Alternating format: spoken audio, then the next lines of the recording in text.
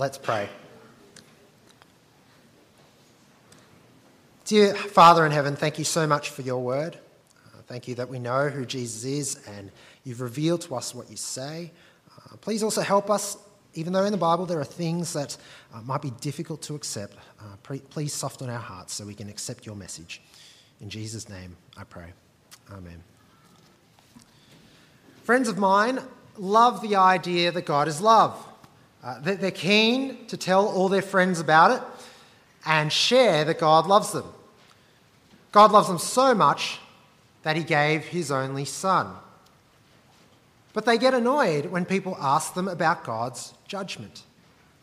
They don't like to talk about it, and they always turn the topic back to God's love.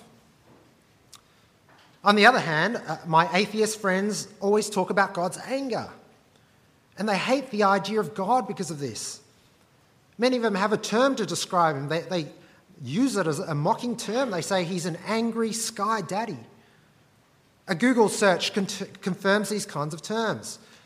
People come up with these names because they hate what the Bible says about God's judgment. They hate that it says God gets angry at those who reject him. And so in their anger, they make up offensive names for him. They describe God as things like capricious, infantile, or sadistic.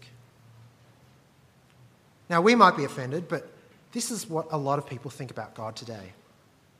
They refuse to believe in God because to them, God is a violent, vengeful sky daddy. To them, he's hateful and just a spoil sport. But what about you? Do you find yourself avoiding speaking about God and his judgment? Or find yourself sympathising with non-Christians who are upset with God being angry?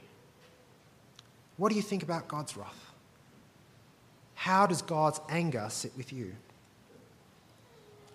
Now, we've been through a lot of Revelation over the past couple of months, and we've seen a lot of the chaos that ensues between God and his enemies, this spiritual battle. In today's chapter, we see more of the unfolding of God's plan, and we come to the 7 bowls of judgment. Chapters 15 and 16 tell of God's judgment, and it's in these chapters that there's content that people often shrink from. They say that God is a God who is angry.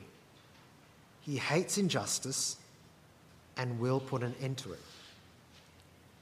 So please have your Bibles open. We're at Revelation chapter 15, and that's page 874 in the small print Bibles and 1929 in the large print Bibles.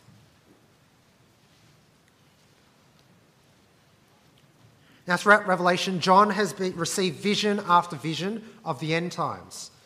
And here, John receives another wondrous vision. It's a picture of heaven, and he sees 7 angels, and they're ready to complete God's wrath. Kind of like soldiers who are strapping on their weaponry. Now, together with this image, John sees a cheerful picture. There's a sea of glass, and on the shore of this otherworldly sea, people are singing. They are the ones who overcome the beast and its image. It's almost like those old clips of women and children wishing soldiers well as they board the warship.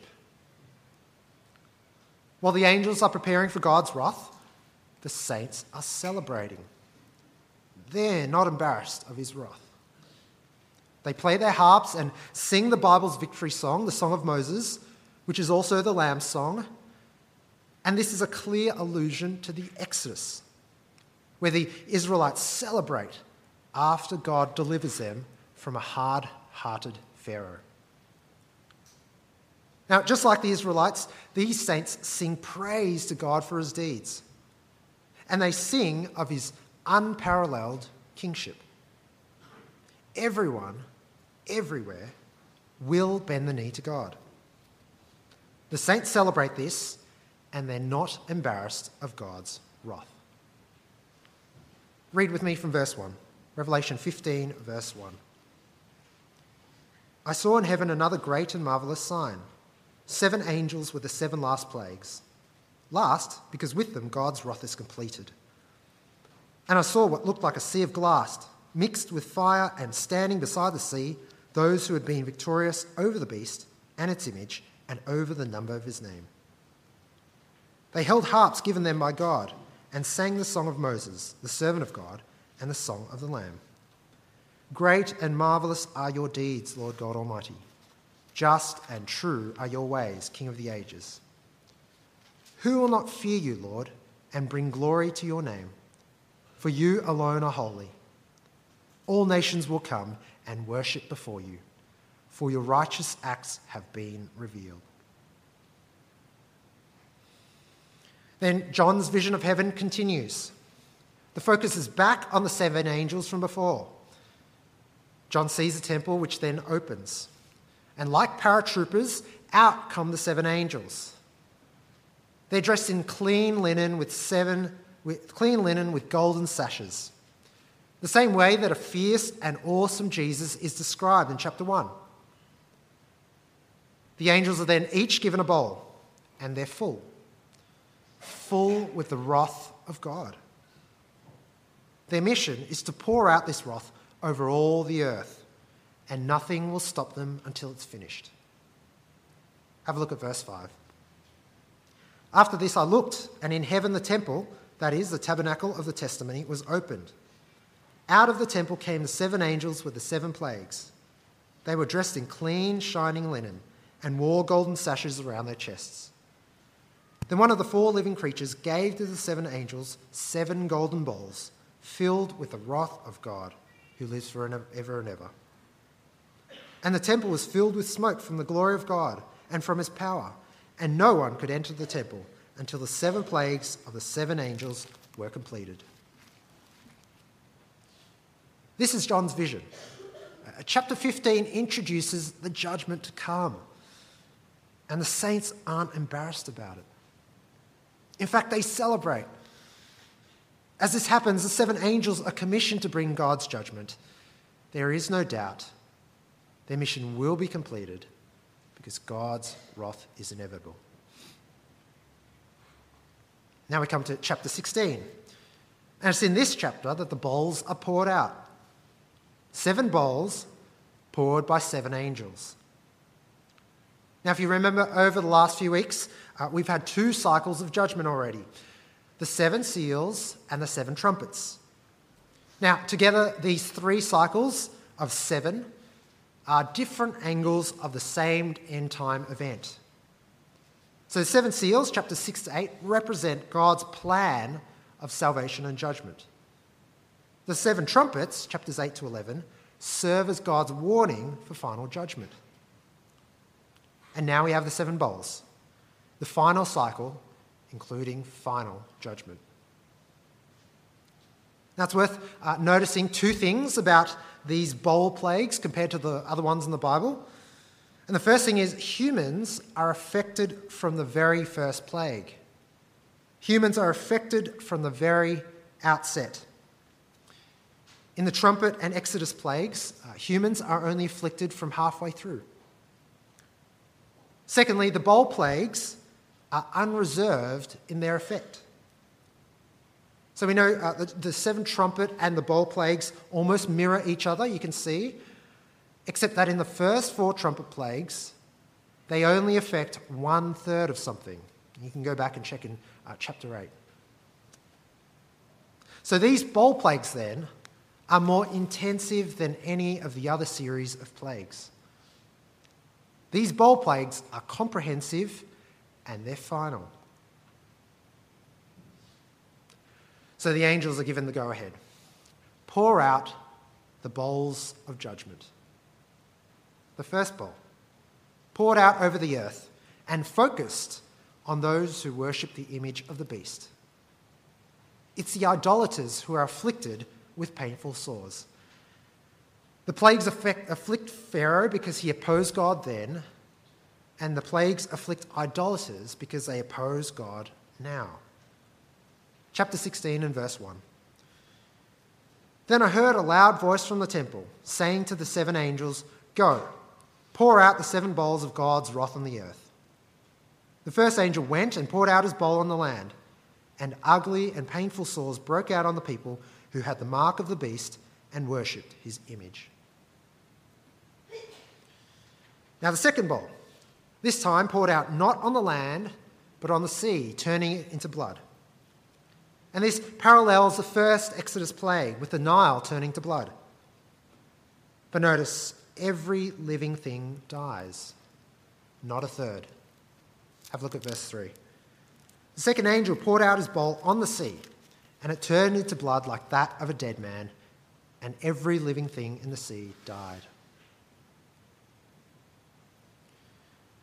The third bowl poured out over the waters, again turning to blood, but unreserved judgment, not a third. But this time, there's a pause. The bowl plague is followed by an angel's decree. God is just and will punish those who persecuted his people. And then the altar responds. Now we know from Revelation 6 that this represents the martyrs, those calling for God's wrath to come. They affirm the angel. So it's this announcement and response that even more affirms God's wrath. In line with the saints celebrating back in chapter 15, the angel is not embarrassed by the wrath of God. The martyrs aren't embarrassed by the wrath of God. Have a look at verse 4. The third angel poured out his bowl on the rivers and springs of water, and they became blood. Then I heard the angel in charge of the waters say, "You are just in these judgments, you who are and who were the Holy One, because you have so judged. For they have shed the blood of your saints and prophets, and you have given them blood to drink as they deserve." And I heard the altar respond, "Yes, Lord God Almighty, true and just are your judgments." 3 terrible plagues, the result of God's wrath. Yet we see this from heaven's perspective. The angel affirms God's justice. The martyrs affirm God's justice, just like the saints in heaven who affirm God's justice. They're all not embarrassed by God's wrath. Now we move on to bowls 4 to 6. Bowl number 4, poured out without qualification on the sun, not a third. The sun burns people, and we hear how they react. They hatefully curse God. They stubbornly refuse to repent. From this bowl forward, we see an escalating unrepentance, just like Pharaoh. Everything is in God's hands, yet these people desire to go against him. They angrily shake their fists at the only one who can stop their pain. In bowls 1 to 3, we saw how heaven reacts to God's wrath. Now, how do God's enemies react to it? By cursing him. They say, "You're a terrible God, you're just plain angry." And they hate it. Verse 8, the fourth angel poured out his bowl on the sun, and the sun was given power to scorch people with fire. They were seared by the intense heat, and they cursed the name of God, who had control over these plagues, but they refused to repent and glorify him. The fifth bowl, no longer poured on creation, land, sea, water, or sun, but directly onto the beast's throne. His kingdom darkens. The beast's influence is waning. He's on the decline. With this fifth bowl, the rebellious are still afflicted, they suffer greatly, but once again, they set their hearts against God, stubbornly refusing to turn away from sin. How do God's enemies react to his wrath? By cursing him. A steady hardening and escalating unrepentance until the very bitter end. Verse 10. The fifth angel poured out his bowl on the throne of the beast, and his kingdom was plunged into darkness. Men gnawed their tongues in agony and cursed the God of heaven because of their pains and sores, but they refused to repent of what they had done. Then the sixth bowl. Now we get more detail here than the previous 5 because this is the preparation for the final judgment to come. So the Euphrates dries up, and this reminds us of the parting of the Red Sea in the Exodus. Foreign kings come in the same way as the Egyptian army through the dried riverbed. We know what's going to happen, don't we? John then sees frog-like evil spirits.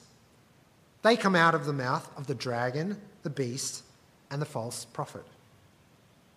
Their origin is from this evil trinity, and we're told what these frog spirits do. Their purpose is to perform miracles, so that human kings will gather in opposition to God. Verse 12. The sixth angel poured out his bowl on the great river Euphrates, and its water was dried up to prepare the way for the kings of the east. Then I saw 3 evil spirits that looked like frogs. They came out of the mouth of the dragon, out of the mouth of the beast, and out of the mouth of the false prophet. They are spirits of demons performing miraculous signs, and they go out to the kings of the whole world to gather them for the battle on the great day of God Almighty. You see, the final judgment is coming. So Jesus himself now speaks. He announces that he's coming soon. We don't know when, but he assures that it'll be when we don't expect. So he issues a warning. Be prepared. Don't be caught out sleeping. Don't be caught out unclothed. Otherwise, you'll be disgracefully exposed. We should respond to God's wrath by being prepared, and that means trusting in Jesus. Then, in spite of Jesus' warning, the frog spirits continue their dirty work, gathering human kings at the peak of their unrepentance. They are determined to fight God to the death. And it's no surprise that they gather at Armageddon, which is a term for the plains of Megiddo. Now, these plains sit just outside Jerusalem. So it's saying the kings gather outside of God's city, apart from God's kingdom. Verse 15. Behold, I come like a thief. Blessed is he who stays awake and keeps his clothes with him, so that he may not go naked and be shamefully exposed. Then they gathered the kings together to the place that in Hebrew is called Armageddon. Now, up to this point, all 6 bowls have occurred in the time of Jesus' warning. And we know this time as the last days, the time between Jesus' ascension and his return. This is the time that we're in now. 6 bowl judgments poured out on the earth now. This is the Bible's explanation for our current state of affairs. God is angry and he's bringing people to account. And this explains why there's suffering in the world. But it doesn't end there. You see, there's a cinematic pause between Bowl 6 and Bowl 7. You can almost picture this coalition of human kings outside and in opposition to Christ's kingdom. But here we see of their final overthrow. Christ's final end-time judgment on those hell-bent on hating and opposing him. The 7th bowl, accompanied by a chilling proclamation with finality and a foregone conclusion directly from the throne of God himself. It is done. Natural disasters overwhelm the earth. Lightning, thunder, earthquakes, the magnitude of which has never been seen before. Babylon, representative of worldliness, is utterly ruined by God's wrath. Even the islands and mountains disappear. But again, how do God's enemies react to his wrath? By cursing him. Huge hailstones come down upon them, and they curse God even in this terrible death. See, this isn't a picture of an even fight. It's not meant to be, because Jesus comes and smashes them all. Verse 17. The seventh angel poured out his bowl into the air, and out of the temple came a loud voice from the throne, saying, "It is done." Then there came flashes of lightning, rumblings, peals of thunder, and a severe earthquake. No earthquake like it has ever occurred since man has been on earth. So tremendous was the quake. The great city split into 3 parts, and the cities of the nations collapsed. God remembered Babylon the Great and gave her the cup filled with the wine of the fury of his wrath. Every island fled away, and the mountains could not be found. From the sky, huge hailstones of about 100 pounds each fell upon man, and they cursed God on account of the plague of hail, because the plague was so terrible. How can you see what's here in these chapters? The 7 bowls of judgment, the final cycle, parallel to the 7 trumpets, the same event, but no longer a warning about God's judgment. No, the focus here is God's anger on those who set themselves against him. They're the ones who've persecuted his people, the ones who stubbornly refuse to repent, the ones who persistently curse God for his wrath. Friends, what do you make of this? How does God's anger sit with you? Because you can't avoid it in these chapters, can you?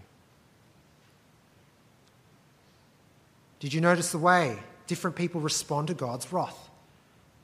And chapters 15 and 16 speak of 2 different types of people. One, those that rebel and hate God's wrath. They're decisively set against God. They curse him and are unrepentant to the core. But they're brought to account by God. They're given what they truly want. On the other hand, those who follow Jesus celebrate God's wrath. They know it's coming, so they escape it by trusting in Jesus. Pain and suffering are made right by God. Their persecutors are brought to justice. They have peace for their loyalty to the God of the cosmos. This is why they celebrate. Our chapters seem to say there's something good and just and right about God's wrath. Justice is carried out. All things wrong are made right. God's anger is never out of control. The saints sing that God is just and true in his ways. The angel says that God is just in his judgments. Now, there's a guy at my church in Melbourne. He's a friend of mine. Let's call him Sam. And he's the type of guy who loves a good argument. He doesn't shy away from speaking his mind, and he affirms that God is love. But he also believes that every time the Bible talks about God's anger, it just means that God is sad. He says, if God is love, then he can't be angry. If you think that he's angry, you're mistaken and bigoted. But that's not how the saints see it, or the angel, or the martyrs. Who are the ones who hate an angry God? It's his enemies. Now, God's anger shouldn't be pit against his love. It's his love for his people that means he has to be angry. Now, imagine if your mum was run over by a drunk driver. Wouldn't you want justice? Wouldn't you be angry about it? God loves his people, but is angry when they're mistreated. But why are we embarrassed about God's anger? Maybe it's because we're comfortable. In our first world lives, we can be caught up in a Babylonian existence, and we absorb the world's thinking rather than the Bible's. And it's not easy. We're inundated with images every day. But whose side are you on? In a 21st century, Western, comfortable culture, we can be easily fooled. So we need to ask ourselves, are we being politically correct at the expense of being biblically correct? No one wants to believe in a God who's angry, so I'll just avoid it. When I'm talking to non-Christians, I don't like mentioning God's wrath. But friends, we need to reconsider loving God for his anger, as we've just read. Not being embarrassed about it, but recognizing its truth, goodness, and justice.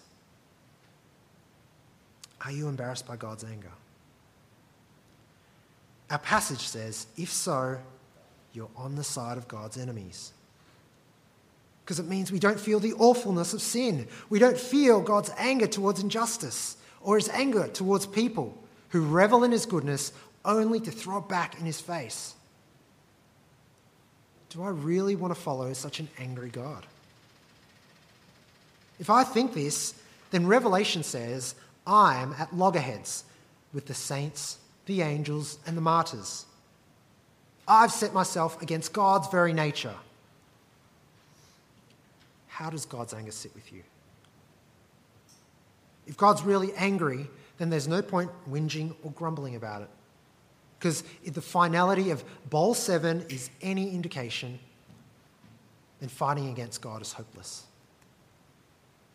Rather than fight, kicking and screaming all the way like God's enemies, we need to submit to him. We need to swallow our pride, repent, and accept his good and gracious gift. We need to trust in Jesus, to stick with Jesus even if it is unpopular, because that's the only way to escape God's anger. Now, if you don't yet trust in Jesus, today's passage paints a grave picture. Don't be one of his enemies. Don't deny his wrath, because you know what happens. You don't want to set yourself against God, because he will come in awful wrath and he will win.